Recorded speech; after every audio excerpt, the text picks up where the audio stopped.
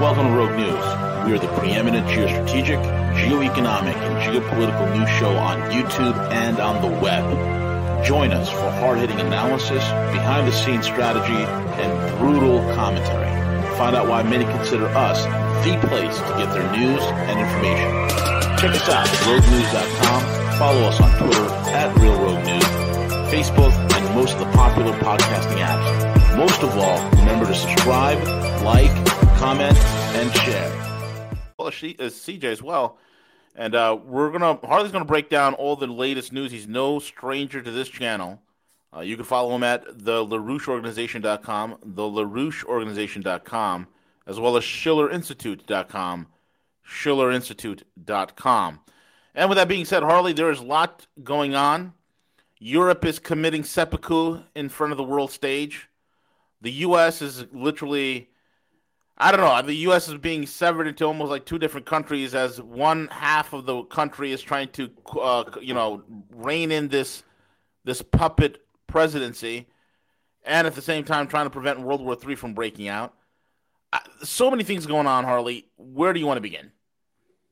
Well, I want to talk about the economy, but I want to make a simple point, which is that people who try to break it down as red versus blue or Democrat versus Republican or left versus right miss the point, because in terms of the war, for example, the Republicans and the Democrats are all on the same side. The difference is the Republicans are saying Biden's not doing enough to destroy Russia. Yeah. And the insanity there. From the Biden side, the attempt to spin the employment numbers is really quite interesting, because the fact that employment levels are now at the same level as mid-2019, and therefore they're saying we've solved the problem, we're moving in the right direction. Only they left something out, which is that the actual wage and salary rates fell in the last quarter. Along with life expectancy. Well, along with life expectancy, yeah. But total worker compensation after inflation dropped by 5.5% in the first quarter and 10.9% drop for the year. So people are getting jobs, but they still can't pay for things. And the attempt to blame this on Putin is a coward's trick. Now, the other thing that was really bad was economic productivity. The Labor Department reported that productivity fell 7.5% in the first quarter, the biggest decline in the U.S. economy since 1947. Right. And if you have productivity collapsing at that level, along with wages and purchasing power, you're looking at a disaster in the making. Yeah. And I'll point out CNBC had an article a couple days ago talking to European CEOs. And the headline of the article is, "We see a big recession in the making. Top CEOs are fearing the worst in Europe." And they quote from Stefan Hartung, who's the CEO of the engineering firm Bosch. Oh, yeah, major company. Yeah. Yeah, big company involved in manufacturing to trains, airplanes, and so on. And what he said, Hartung said, at some point in time, it won't be just a supply crisis. It will also be a demand crisis. And then for sure, we're in a deep recession. Now, the same article that reported that quoted Deutsche Bank economists saying that the recession will be, quote, worse than expected, unquote. Now, coming from Deutsche Bank, they don't exactly have a good record, but I think they know a crash when they see one. And then The Economist on May 5th had a story in which they said the expectation is that in the next 2 years, America will be in recession. Now, let me just give you one more quote from a German banker, because this one's very interesting. This is from the CEO of Commerzbank named Manfred Knof. And he was quoted in Handelsblatt, which is the Wall Street Journal of Germany. And he said, the energy supply in Germany is at risk. Supply chains are breaking down. We have high inflation. We shouldn't delude ourselves. The number of insolvencies in our markets will probably increase, and the risk provisions of the banks with it. And he said a third of Germany's foreign trade has already been impacted. And we're going to see surging commodity prices continue and supply chain bottlenecks. Now, this is going on while the Biden administration trots out a couple of their spokesmen to say, look at the great news on the employment situation. Now, when people aren't going to be able to pay for things, the employment will go back in the other direction. But the more important thing is, people are asking me all the time now, well, is this why there's a war? Because the economy is in such bad shape and they're trying to divert attention from the economy. That's not really the reason they're doing it. The reason they're going to war is because they have no economic policy to rebuild the economy. They have no intention to rebuild the economy. They don't mind the distraction, but they're not going to make enough money from a war to cover the debt that they can't pay. And so what we're seeing at Executive Intelligence Review is a likely series of chain reaction defaults coming from the raising of the interest rates. And some of that is already figured in. The people who are doing that figure, well, we're going to have to let some air out of the bubble.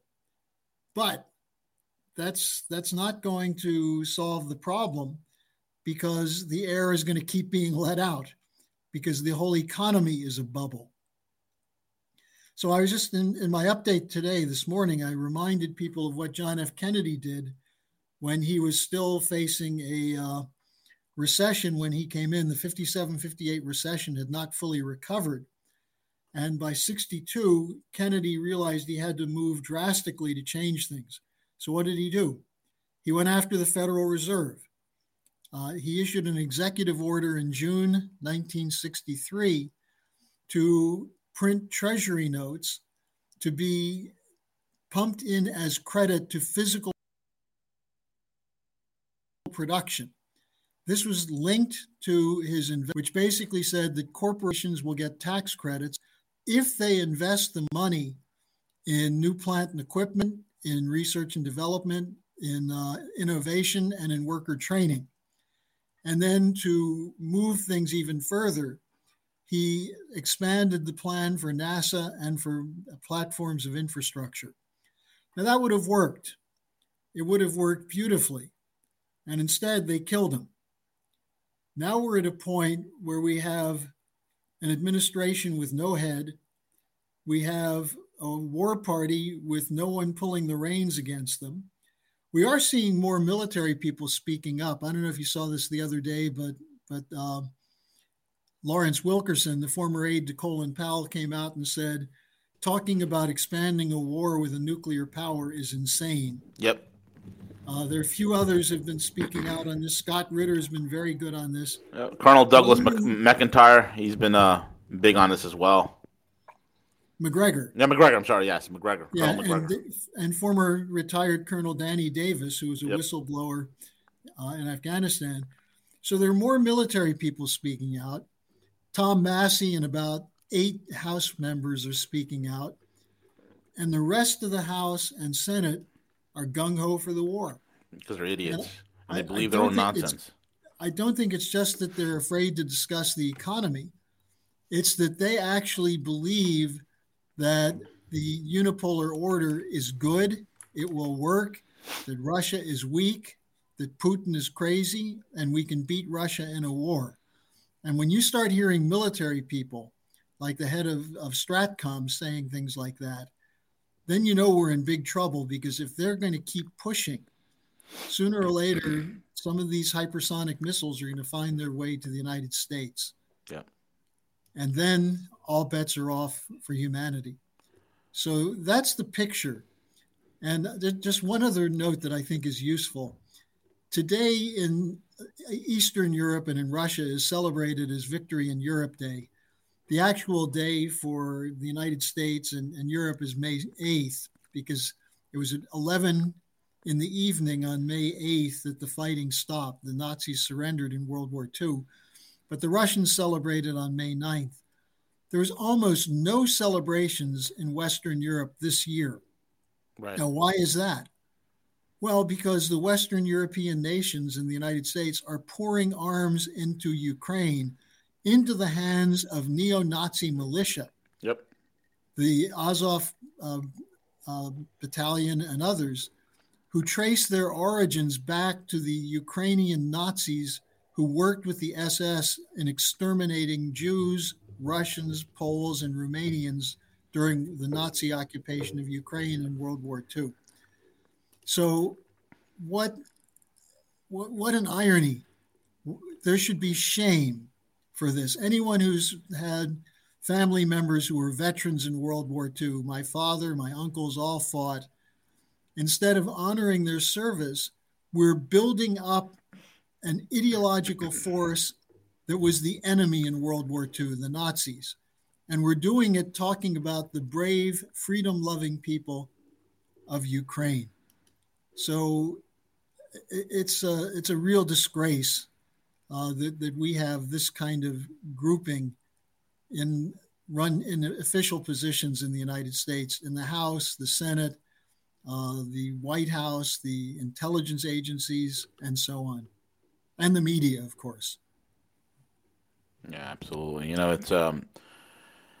It's at this point so obvious for a lot of people, especially those people who have two brain cells to rub together, to realize that the governments of the West are working against the best interests of their population. That's number one. Number two, the governments in the West are so devoid and so not devoid, but so completely detached from reality. Yeah.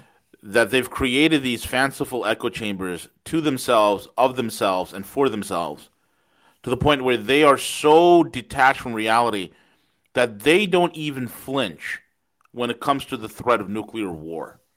This is how far gone we have in terms of leadership in this country and throughout the Western world. It's a type of lunacy, Harley, I've never in my life seen. It's a psychosis. And it's going to end very terribly. And I just don't know, will that be in the likes of a total economic collapse, or will that be the likes of a hypersonic carrying a several kiloton nuke? That's the question. And V, there's some people who are saying that, well, the collapse is inevitable, we should let it come, and out of that we can dig our way out. I think they're missing the point, which is the same have their own plans as to what they're going to do afterwards.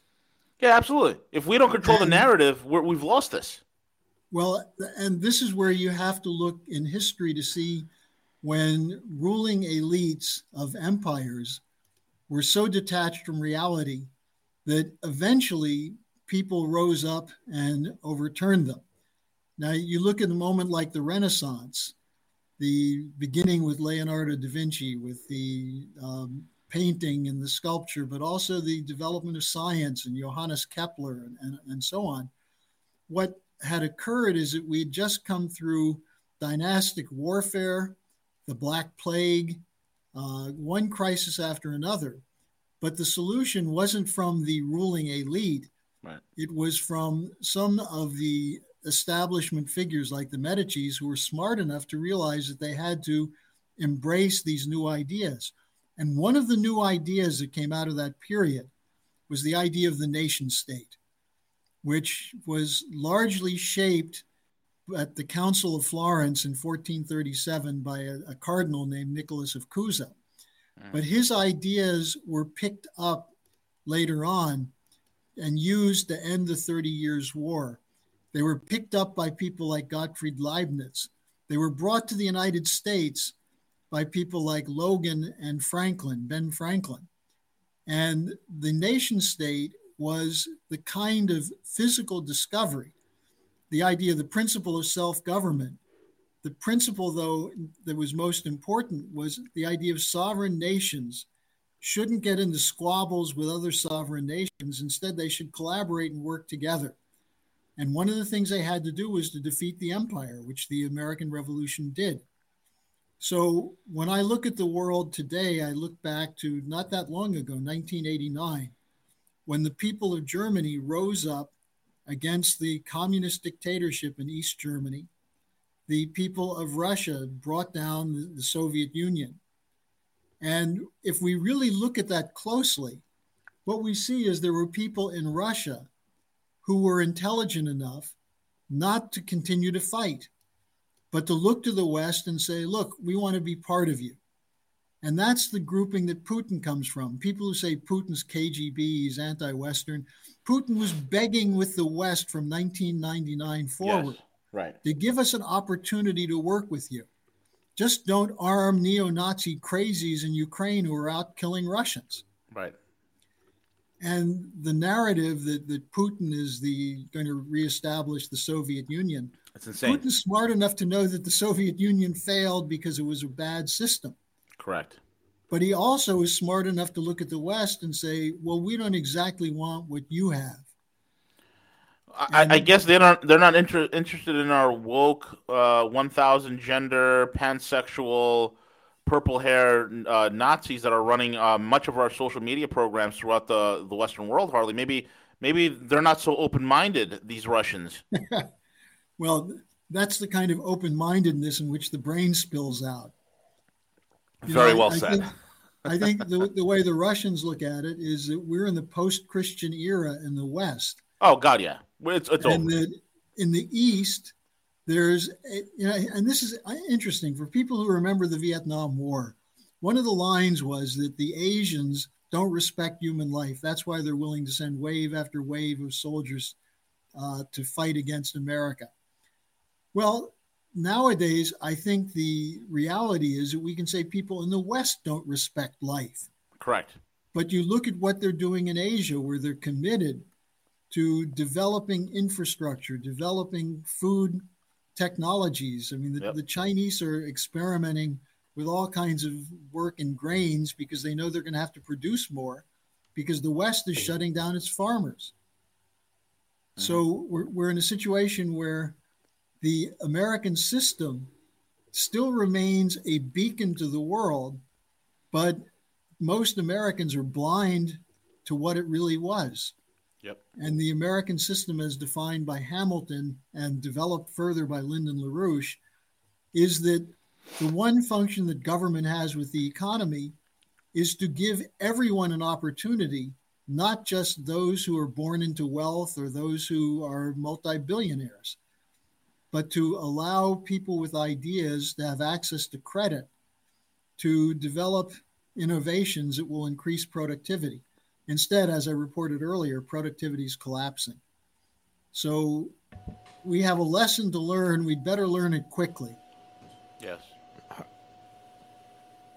Go ahead, Siege. Yeah, Harley, just a quick question. I had to step away for a second, so you may have answered this. But, one of the thought processes that, we often hear is that in order for the current corrupt system to change, the Washington, D.C. bureaucrats, everything is that the dollar, which has been utilized for a lot of the corruption, whether it's in D.C., whether it's the criminality that we witnessed, that's why the current model has to die. And in order to restart things, in essence, the dollar has to die to end that culture of corruption.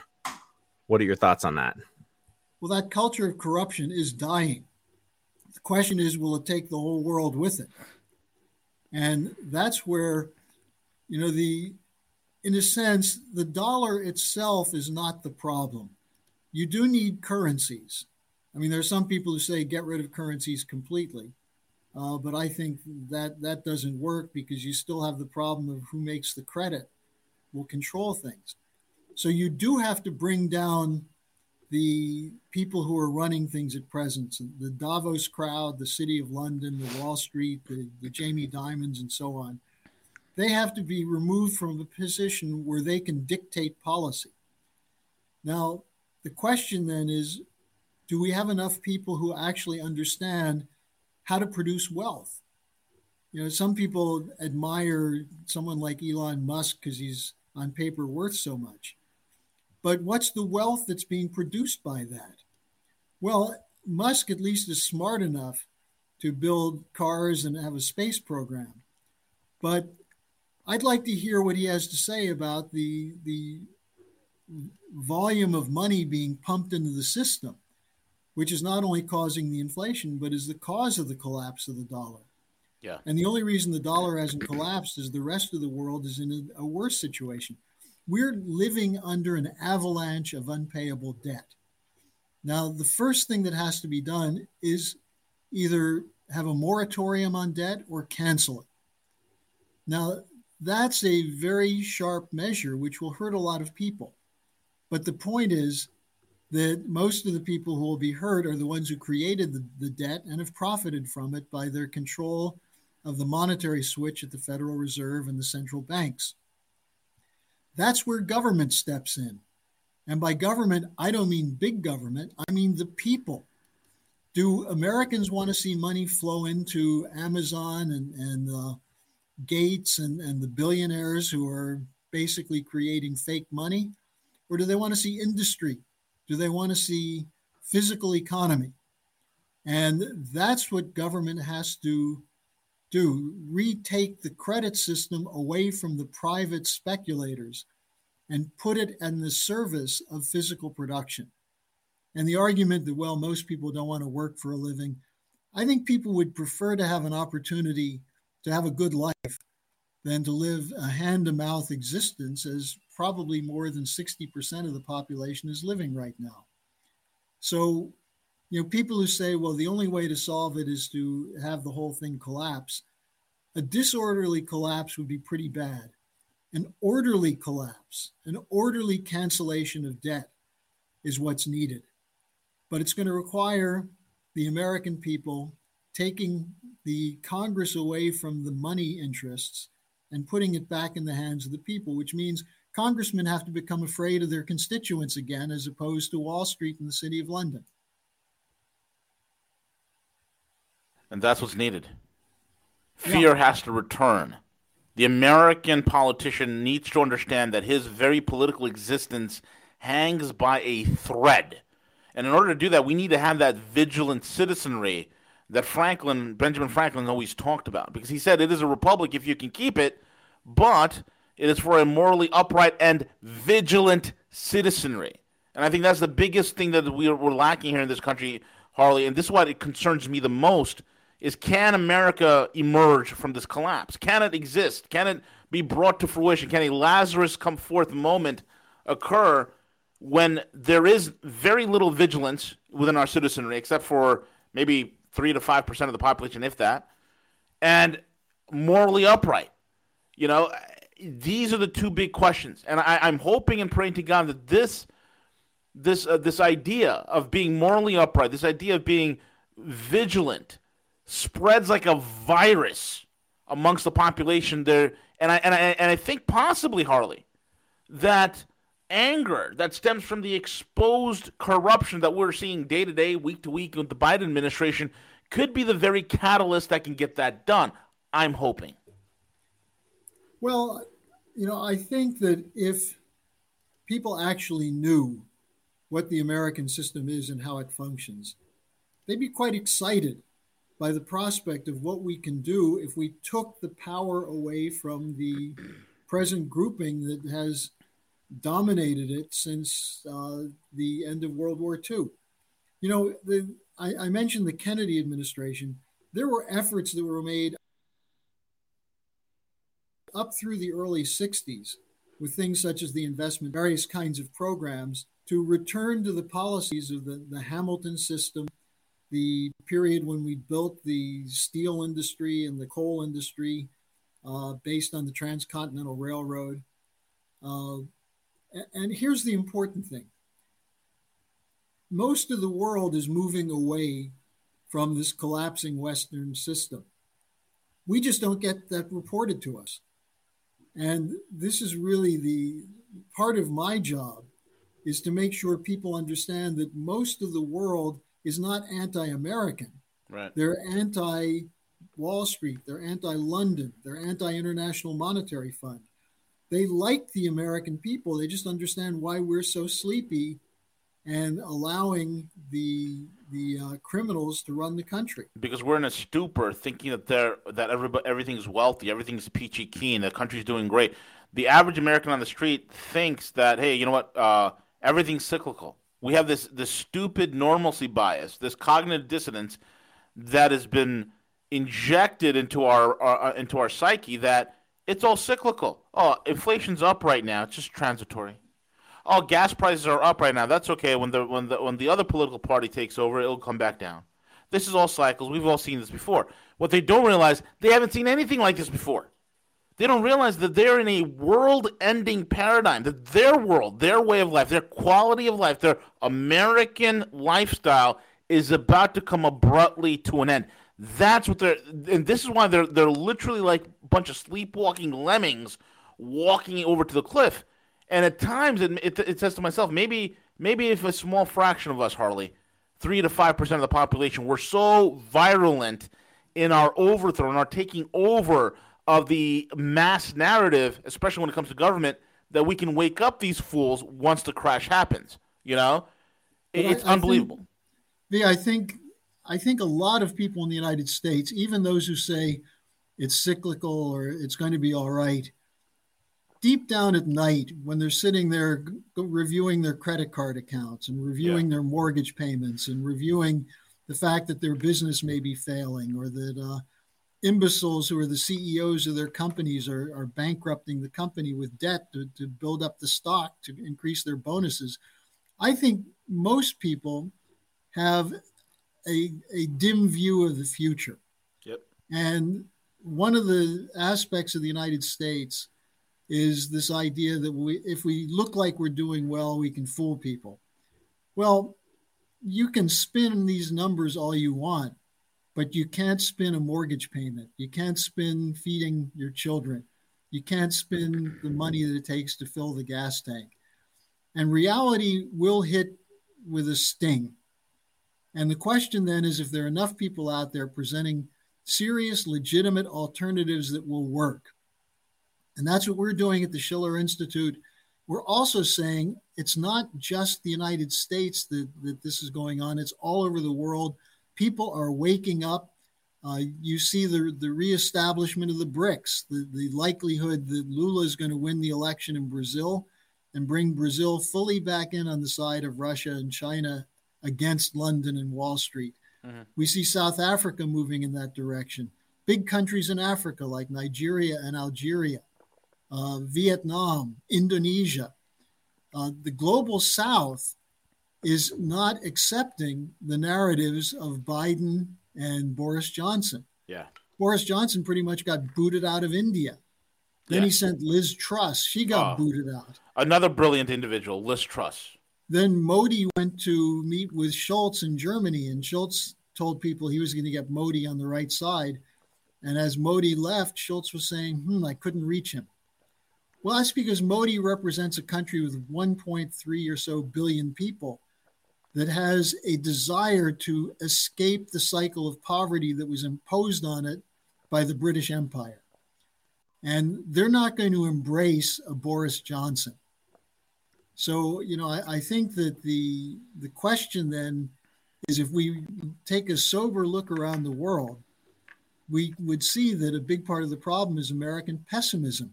We used to be optimists. We used to believe we could solve problems. The Apollo 13 movie, for example, gives a real insight into that quality of the character of America, as opposed to the idea that we're screwed and we just don't know it yet. Yeah, exactly. Very well said. Harley, anything else that you would like to add? No, just people can watch my daily updates. They can get them at the LaRoucheOrganization.com. I try to keep people up to date on what's happening with the war situation, what's happening with NATO, what's happening with the European economy, and provoke people a little bit, stick a burr and think about what they can do. Absolutely, very well said. And folks, again, I want all of you to go over to the LaRoucheOrganization.com, LaRoucheOrganization.com. Right there, that is the website. Don't go to LaRouche Pack. That's completely something else. Don't go to LaRouche Pack. It's LaRoucheOrganization.com. Here's the latest updates, especially, the new ones out right here from the Schiller Institute, the Manhattan Project meeting live at 2 p.m. May 7th, which just passed. Okay. Again, you got to sign up here. Harley's on there. You have Helga Zepp LaRouche, everybody part of the organization. And folks, get on their sign up so when they have these symposiums like what they just did with the Schiller Institute, you are alerted and you know what's going on because it's very vital for you to do so. Well, thanks for that little plug there, V. Absolutely. Harley, thank you so much. It's been wonderful. Hopefully we have some good news. I think next week our YouTube is finally coming on. I think we've we had a lot of the bugs fixed. Then we tried to do a test launch, and things broke again. And so hopefully next week we should be good. I think we have. I think we should be in the clear. So I'm crossing my fingers, Harley. I'm crossing my fingers. Just watch out for the Biden disinformation team. Oh God, I forgot about Mary Poppins. I forgot about the tyrannical Mary Poppins. Oh boy. The untalented Scary Poppins, as they call Scary Poppins is right. I mean, she believes that only left-wing viewpoints are censored online, not right-wing. Yep. Lunatic. All right, well, let's make it through this week, and I'll see you next week. You got it, brother. God bless. Enjoy. Cheers.